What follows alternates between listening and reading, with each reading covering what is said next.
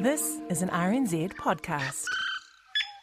As we've mentioned many times on Media Watch lately, the government's creating a new not-for-profit public media entity to replace RNZ and TVNZ, and it's committed more than $330 million to part-fund it over the next 3 years.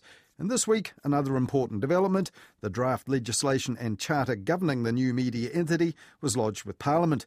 Now, this new entity, which desperately needs a new name, will for now be called Aotearoa New Zealand Public Media, and the law will come into effect if it's passed in March next year.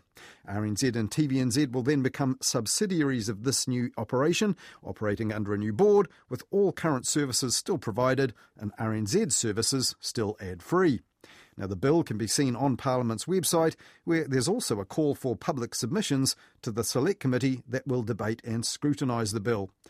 Next Tuesday, the bill will also be introduced to Parliament, when the new Minister of Broadcasting, Willie Jackson, will have to promote it and then defend it. And next week, Willie Jackson will talk with me about all that here on Media Watch, as well as other media matters and his own track record in the media in the past.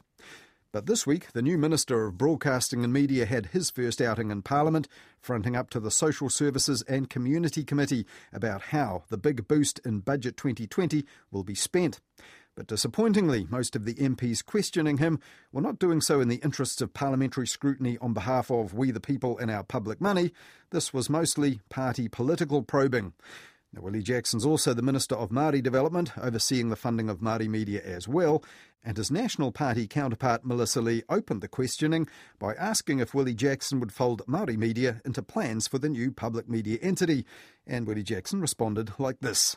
If you're talking about Māori, I believe Māori can play a major part in terms of mainstream, and Māori views should not be sidelined.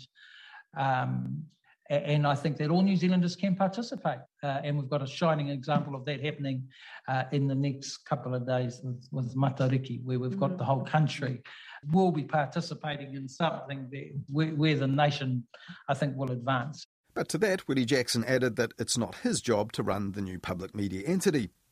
National MP Simon O'Connor then pressed Willie Jackson about the politically controversial Public Interest Journalism Fund, a 3-year media funding exercise that critics like Simon O'Connor claim has raised serious questions that it makes the media compliant to the current government. But, oh no it doesn't, Willie Jackson insisted. You seem to be running the line, Simon, that they have to pledge this divided love for the government, but nothing could be further from the truth. I can assure you, coming from the Māori broadcasting fraternity, that they're so critical it's just not funny. Now, the Public Interest Journalism Fund is a 3-year project that comes to an end next year, and it's supposed to support public and private media to create more at-risk journalism. And in his introductory remarks, Willie Jackson described it as a response to the media's COVID-induced financial crisis, and he told the committee there's no plan now to continue funding it beyond next year.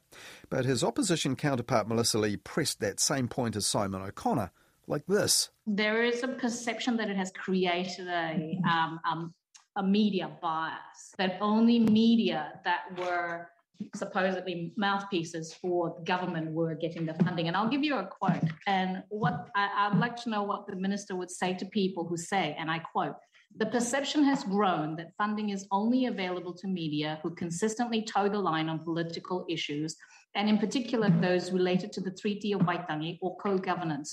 Those seeking to challenge these things need not apply. What are the odds that a funding application that include a Te Tiriti response that disputed modern ideas of co-governance, even criticize it, would get funded? Slim to none would be my expectation," unquote. What do you say to that?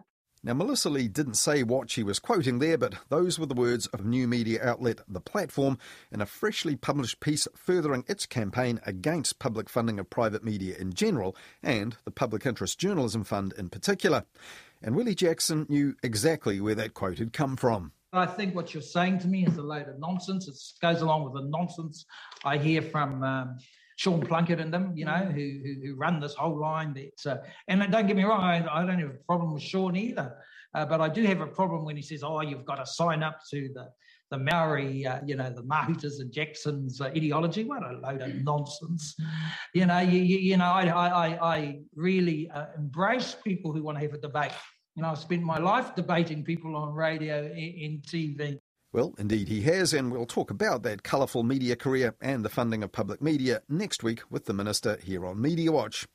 Now, at that estimates hearing on Wednesday in Parliament, there were also claims of pro-government bias in a question from ACT MP Damien Smith, who also asked the Minister for Culture and Heritage, Carmel Sepuloni, about New Zealand On Air funding a politically controversial documentary about Green MP Chloe Swarbrick, and he asked her about controversy over the conflict of interest claims surrounding the current chair of the New Zealand Film Commission. Now, those are legitimate issues for MPs to ask about, but they're pretty minor matters for a parliamentary committee that's supposed to be scrutinising on our behalf the spending of hundreds of millions of dollars on public media now and into the future, mainly under a new public media entity for which so much is yet to be settled, let alone revealed to the public. Let's see if the MPs focus a little better on that when the bill to bring the public media entity into being is read in Parliament next week and subsequently scrutinised by a select committee.